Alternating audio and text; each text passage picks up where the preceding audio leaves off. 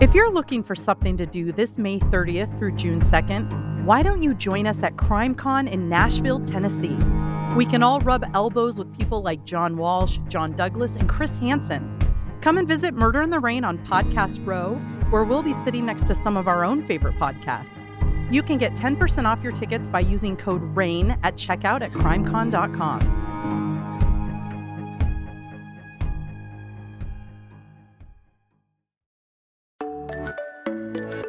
Armoire makes getting dressed easy. With a clothing rental membership from Armoire, build the perfect wardrobe with brands that are high quality, unique, and recommended just for you. All you have to do is take a 5-minute style quiz and select items from your dynamic, personalized closet. The styles show up to your door in as little as 2 days. And when you're ready for new clothes, just swap them out and choose more styles. Like many of you, my personal style has evolved over the years. But if I want to try something new, sometimes it's hard to know what pieces will work for me. Rather than going to the mall for hours or spending too much money on pieces I might not like, Armoire allows me to rent high-quality designer clothes for any occasion. I can try styles I never considered before without worrying about the store's return policy, like a pair of faux leather pants for my new band. Of course, all of this sounds great, but what's even better is that it's a woman-founded business. You benefit from finding the perfect outfits, all while supporting a business that was built by women just like us. Right now, our listeners can give Armoire a try and get up to 50% off their first month. That's up to $125 off. Just visit armoire.style/murderintherain. That's armoire.style, ARMOIRE.style/murderintherain, one word, to get up to 50% off your first month and never worry about what to wear again. Try Armoire today.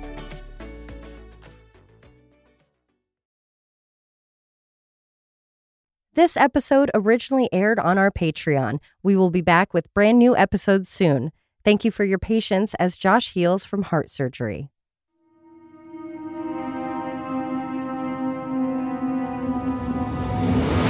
This is Murder in the Rain, where each week Emily Rowney, Alicia Holland, and Josh McCullough tell true crime stories of the Pacific Northwest.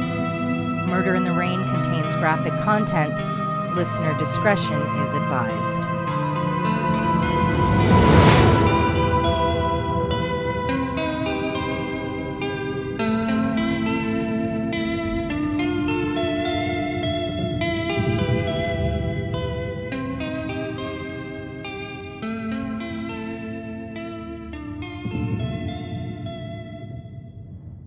Well, the Patreon polls are in, and it looks like quite a few of you are interested in hearing some medical murder stories.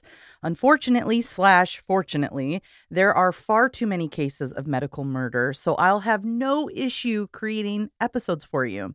So without further ado, this is the case known as Death Shift. In the early 1980s, a few hospital nurses and doctors at Bexar County Medical Center noticed that patients in the pediatric intensive care were dying at an incredibly accelerated rate. They suffered seizures, stopped breathing, some had their hearts completely shut down, and others would bleed uncontrollably after being given a shot or IV. A nurse by the name of Susanna Maldonado put together a list of all of the patients that died between January of 1981 and March of 1982. What she noticed is that most of the deaths happened during one single shift, the 3 to 11 nursing shift. She went to her supervisor to share this information, and within a few days, a note was put in her mailbox that said, "You're dead." By this time, nurses had already given the shift a nickname, the Death Shift. There was one person that worked that shift most often and was charged with caring for the majority of the patients on the list. It just so happened her handwriting also matched the note in Susanna's mailbox. Her name was Janine Jones. Janine Jones was adopted by Dick and Gladys Jones, making her the third of their eventual 4 children. The couple were successful nightclub owners, which afforded them a comfortable lifestyle, but the family suffered a terrible accident when Janine was just a teenager. Her 14-year-old brother Travis was building a pipe bomb in the workshop when it accidentally exploded and killed Travis within moments. I have no idea why he was building a pipe bomb, but it's devastating nonetheless. Travis and Janine were very similar in age and were best friends, so this was a truly catastrophic moment in her life. About a year later, her father died from cancer, leaving her heartbroken yet again. Janine turned to the comfort of her boyfriend, Jimmy Delaney. The pair got engaged when she was 17 years old and married just after her 18th birthday. Within a matter of months, Jimmy joined the Navy and had to move to another state. Once Jimmy returned, they ended up having a son named Richard. The pair wasn't together long after that, but according to some of Janine's friends, she began telling them that she was having affairs with married men while her husband was away. Whether it was caused by infidelity, their young age, or just growing apart, the pair divorced after 4 years of marriage. They then went their separate ways, but ended up rekindling their romance briefly 3 years after their divorce, and this resulted in their daughter named Heather. The two children, Richard and Heather, were actually raised by Janine's mother, and this is said to be because she never wanted to be a mom. Despite her mother caring for them, she still saw them regularly and contributed money by finding a job as a beautician in a hospital near San Antonio. Side note, I have never heard of a salon inside of a hospital, so I did some Google research, and apparently it's a big thing, and it's because they wanted to increase mental health at hospitals. And that makes total sense. Because so patients can go down and get their hair done if they've been stuck in a hospital bed for a month? So you're like a long-term care patient. Cool. You can have some normalcy getting your hair done every week. Yeah, that's cool. During her time working as a beautician, Janine developed an allergy to the product she was using, so she eventually left that line of work. However, while she worked in the hospital beauty salon, she developed an appreciation for doctors. This is what led her to decide to get training in nursing. Within a year, Janine had training as a vocational nurse and was hired at San Antonio Methodist Hospital. For some background, a vocational nurse is not the same thing as a registered nurse or a nurse practitioner. They have slightly less training, around 1 year in Janine's case. And typically they work under the supervision of an RN or a doctor. They do have to pass an exam to get certified, so it's not like they just willy-nilly, but they just don't have the responsibilities that a nurse would have. Janine's tenure at San Antonio Methodist didn't last long. She was fired after 8 months of working there due to assaulting a patient. And unfortunately, I don't have the details on what that assault was. Despite this situation, she had enough support from colleagues to get referrals, and she was able to get a job at Bexar County Medical Center in late 1978. Now let's fast forward to 1982.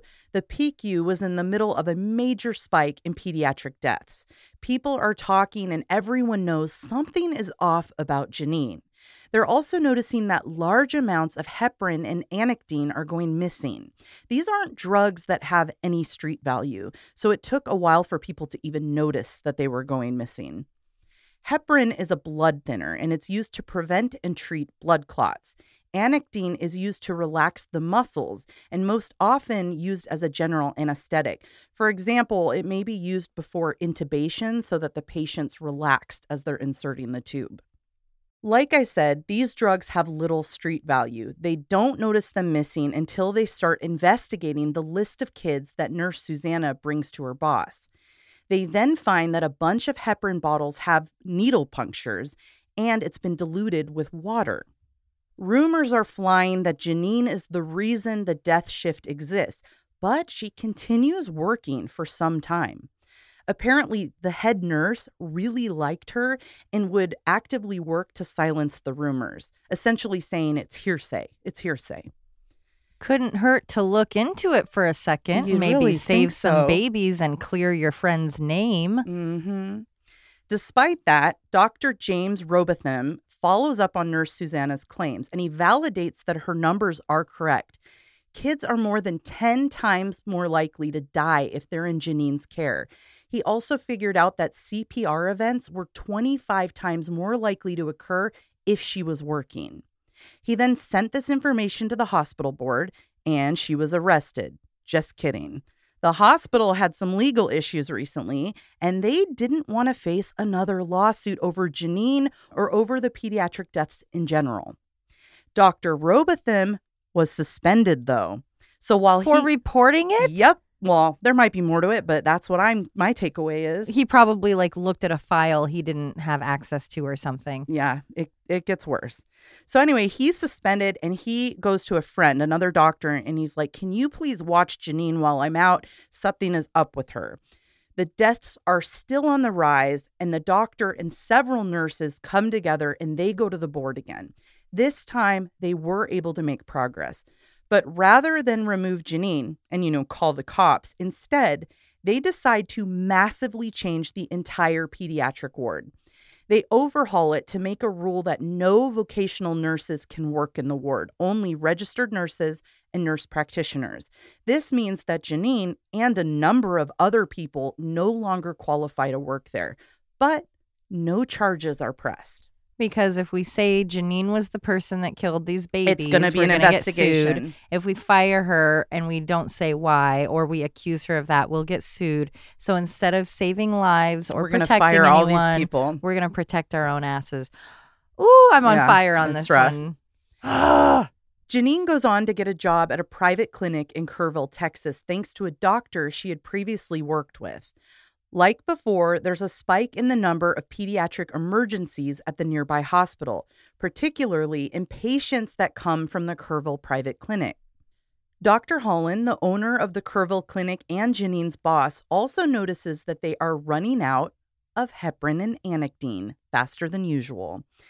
These are kept in a supply closet, and only her and one other person have a key to it. And who do you think that is? Janine, Shocking. Of course. Dr. Holland starts to wonder, is there correlation between these missing doses and the spike in seizures at the hospital?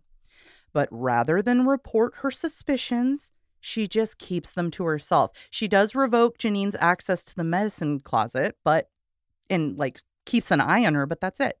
Nobody knows anything. Now, she goes on to regret this because a 15-month-old patient named Chelsea McClellan dies. Chelsea came into the practice for an MMR shot, and right after receiving the shot from Janine, she had a seizure. The seizure led to cardiac arrest, and she was taken by ambulance to the hospital, and lo and behold, Janine climbs into the ambulance with her, and Chelsea is pronounced dead at the time she arrived. MMR as in just the vaccine that Yes. everyone has had. Measles, mumps, rubella. Yeah. Yeah. Dr. Holland confronted Janine about Chelsea's death, basically bringing up her suspicions that all the kids are suddenly sick, and all Janine has to say is, well, they're in shock when they're here, so I give them a muscle relaxer to help. So she basically is admitting she's dosing them, right? Right. But she continues to work there. That alone, you could lose all your licensure to be giving medication without a doctor's approval or request from the patient. Now, I think this is a very short time frame that this particular incident is happening, but still, you're continuing to let her work there. She's no longer accessing medicine. I don't think she's injecting shots. And then riding in the ambulance like she wanted to watch. Yeah, it's creepy. Ooh. So meanwhile, as this is going on, the Bexar County Medical Center is still investigating what had happened. This is on the down low. No, but this isn't in the media or anything. They reviewed 47 suspicious deaths over the 4-year period that Janine worked there. A similar investigation followed in Kerrville because 8 healthy babies from Janine's clinic had to be hospitalized. The findings from both investigations pointed to the babies being injected with heparin or anecdine. By February of 1983, a San Antonio grand jury finally decided to investigate Janine for the deaths at her previous hospital and investigate both Janine and Dr. Holland for their role in Chelsea's death in Kerrville. While they began gathering evidence for that, Chelsea's parents also filed a lawsuit, of course, thank God. Yeah. In May of 1983, Janine was indicted on 2 counts of the murder of Chelsea. Dr. Holland made a deal. In exchange for her testimony against Janine, she was granted full immunity for her blatant disregard of the health of her patients. They ended up exhuming Chelsea's body to run tests to prove the accusations, and they did show that her tissue was positive for the muscle relaxer Anactine. By the time November of 1983 rolls around, Janine is indicted again. This time it's for the attempted murder of Rolando Santos. Rolando was 4 weeks old when he was brought into Bexar County Medical Center to be treated for pneumonia. He was in the hospital for 2 days and the staff was seeing massive improvement. Then all of a sudden, he suffered a cardiopulmonary arrest. Janine Jones was the nurse caring for him. She administered CPR and revived him. And again, over the next 2 days, he improved. And then suddenly, he had a massive diuresis, which means his kidneys were filtering too often, resulting in fluid and body weight loss. Yet again, Janine Jones was the nurse caring for him. He was put on a ventilator and started improving as soon as she finished her shift. Again, baby Rolando runs into problems. This time he had internal bleeding. At this point, a physician takes over because he has his suspicions about Janine. He ran some tests and found that Rolando had major amounts of heparin in his system, and it should not have been administered to him. The doctor later testified that there was no way that it was a miscalculation and that it was intentional. And I cannot believe that they had this information back then and didn't prosecute. Yeah. And I have to imagine the doctor went to the board and the board knew what happened, but they were still protecting their own ass. Oh, yeah, because it's everything. It's that they kept shuffling her around, that they allowed her to be there once they realized something was off, once they had proof that medicine was missing, that they gave her access to things. I mean, why wouldn't you move her out of PICU into something less hands-on? If you really wanted to keep it quiet. Yeah. Like, at least remove her from the situation. And also, if you actually gave a crap about protecting your patients. And not money, right. What we learned once charges were brought against Janine for these 2 cases is pretty gnarly. So if you can't handle violence against children and you made it this far, you may want to skip ahead 35 seconds or so. Janine was injecting these little bodies with major doses of drugs that they didn't need. The heparin doses resulted in the babies bleeding out from all of their orifices. The Anactine would suffocate them because it's meant for when you're intubated. So their throat is collapsing. Yeah. She would administer a dose and sit and watch the baby suffer. Once they coded, she would start CPR, sometimes reviving them again and doing it all over again. It was said that she would, quote, mourn over them for hours, cradling them in her arms before taking them to the morgue. It's truly sick. That's a level of depravity that's like beyond. You're playing God. Yeah. With little tiny newborns. That's. Oof. Mm-mm. Jones was convicted of murdering Chelsea on Valentine's Day of 1984. By May, she was sentenced to 99 years in prison. Then in October of that same year, she was convicted of injuring Rolando Santos, who somehow survived his ordeal. She was sentenced to another 60 years in prison. These sentences were to be served, Miley's favorite thing, concurrently. Due to a change in Texas law, Jones was set to be released in 2018. Luckily, in the summer of 2017, the Bexar County District Attorney indicted her on 5 additional murders. These were from 1981 and 1982.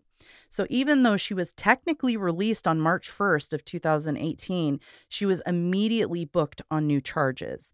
These were for the murders of 8-month-old Richard Nelson on July 3rd, 1981, 2-year-old Rosemary Vega on September 16th, 1981, 3-month-old Paul Virial on September 24th, 1981, 11-month-old Joshua Sawyer on December 12th, 1981, and 4-month-old Patrick Zavala on January 17th, 1982.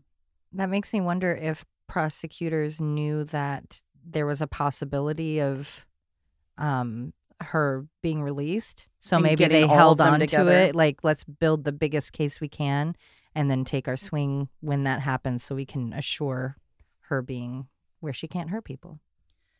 Jones pled guilty to the murder of Joshua Sawyer in a plea with prosecution in January of 2020. This extended her sentence for at least 20 more years, but she is eligible for parole in 2037 should she be alive. Considering that would put her at the ripe old age of 87 years old, many people are confident she will die in prison. But there was a study in 2016 by Professor Christopher Wildman that basically says, yes, prisoners have poorer health and a shorter life expectancy. However, the average decrease of life was just 2.6 years. So there is a chance she will live to see her parole. And I'm not sure what happened with the indictment of all the other children. And I'm guessing since she pled guilty for Joshua, they could drop them, or maybe they are holding them in the event. Yeah, or maybe that was part of the plea that they just said we'll only do the one. The plea for Joshua's death allowed Jones to continue to have her right to appeal her sentence, which she ultimately did. Her claim was that her right to a speedy trial was violated due to her being indicted for a 30-year-old murder. But, that's how it works. Yeah. There's no statute of limitation on first-degree murder. Sorry. Did that upset you? Maybe you shouldn't have killed a bunch of babies, you psycho monster. Her appeal was, of course, denied because the right to a speedy trial only pertains to after you are indicted for a crime, not from when you did it. Right. What an argument. You guys took forever to catch me.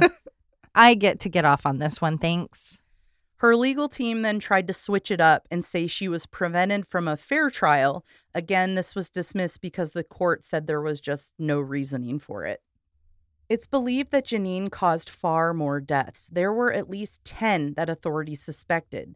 But in 1984, Bexar County Medical Center shredded 9,000 pages of records. Around that same time that they shredded them, the grand jury subpoenaed for those records. So obviously, they were destroyed so they could never receive them. And I'm guessing there was a huge punishment for the hospital doing that to documents that would have been needed for legal reasons. The hospital somehow avoided prosecution for destroying evidence and covering up Janine's crimes. I can't believe it. I'm shocked. Yeah, so... Not covering her crimes, covering their asses. Yeah, but as a result, covering her crimes. So what's interesting is in the 2018 case, when they finally were going to take her to trial, they claimed that the reason she did this was she was hearing voices, and that's why she killed the babies, like it was telling her to. But I think when you look at everything that she did, she's 100% attention seeking. Yeah, it's almost methodical. Like Munchausen's, right? Well, and Munchausen's by proxy, I guess. Yeah, and you kind of think too, there's something there, the fact that she didn't raise her kids and didn't want to be a parent. And then I think, was she protecting them? Does she know she had these desires? Because as far as I know, they were never in danger from her. They never were hurt. Right, but I just mean, were her victims, were these babies the recipients of her transference? Oh. Of I'm looked at as a bad person, or I'm a bad mom because I don't want these stupid kids, or, if that's where she was thinking. Yeah. And then it's well, none of you get to have your kids. I don't know about that, because I see it different than just plain old murdering, because what she's doing is killing them and then resuscitating them. Right. So that she can get this, be the hero. Well, but it could be connected because she didn't have control with her kids, of just now she doesn't raise them even if she didn't want them. So it's I would think that she was conflicted in that, maybe even just minutely, to where that anger or those feelings or something had to go. That's so methodical, though, and the premeditation and the getting the medication. This isn't what's his butt walking down the street going, my neighbor's dog told me to shoot people.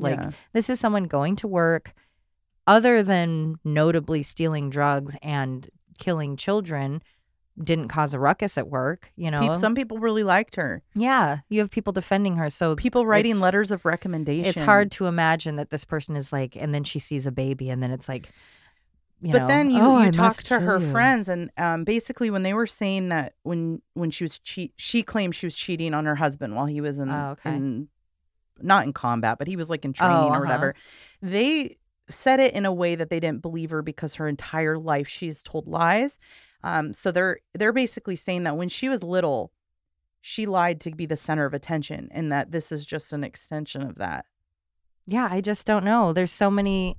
And she's never said what her reasoning was? I haven't seen anything about that. I mean, this was a mini, so I didn't dive too deep. Right. I haven't looked to see if there's like interviews with her, but from what I could tell, there weren't. That's just the cruelty of it, because it's not only babies. You're in a hospital. You are supposed to be seen as the safe person in the safe place. It's like she's living on the edge too. You're in a hospital. You think you'd be under a microscope, right? Especially in the PICU. But this is the 80s. I mean, this is literally when you and I are being born. And babies were being switched all the time. Babies were mixed stolen. Up. And it's funny to think like, oh yeah, technology's changed a lot. But it's not just like the tangible technology of like, wow, that ultrasound machine is really fancy. It's like babies get scanned now every time they leave the room. Mm-hmm. Every bottle of medicine gets scanned. The food gets scanned. Everything is scanned so that your documents they let are the marked. mom dictate. Now, I just was watching TikTok, of course, and there was this woman who has like maybe a 13-month-old. So she was talking about her birth experience and how they had very strong feelings about that baby will never leave the room. Once I have her, she will always be here. And they had a nurse come in who was like, no, I have to take her for her bath. And she's like, there's a sink right here. You can do it. No, I have to take her. Well, they told me I was allowed to say the baby is not going to leave the room. So can my husband go with you? No, I don't do that. And it was just like, in this day and age, just listen to her, man. Yeah. Like, there was that nurse that came out and admitted to switching 5,000 babies over the course of her life as a nurse. All these children out there are not maybe she could have been lying. Right. But switching at birth was apparently a big thing. It's happened a lot. Wow. And they just get payouts over it. Right. And most of them don't switch back. Right. Well, yeah, how could you? It's like, you've already bonded with your child. So I can't wrap my head around. I find it almost easier to not necessarily understand, but maybe see how someone can get to being a serial killer or something. I can understand that more than I can understand someone who would seek out the education and the skills and the abilities required to go into in a field where all you have to do is be helpful and safe and take care of people. Like what happened is it happened once on accident, and then she liked it. But just in general, I mean, this case, this baby switching, like all of that, it's like, how do you get drawn to something that is so equally about caretaking and caregiving, and be even more how so do like child a molesters monster? Find themselves as teachers and priests? Yeah, I guess so. You know, you're drawn to the opportunity. Oof. And the ambulance, that's really upsetting. Very upsetting. But I am pissed that they didn't prosecute that doctor who knowingly let her continue. They are all working. just as culpable. The hospitals, they are all the only good people. A different kind of evil. Dr. Rothenheimer or whatever his name was, and Nurse Susanna, who actually tried to do something about this. Dr. Holland, no relation. Oh, yeah, I didn't realize eventually, that. Anyway, there's another medical one. I will bring another one soon.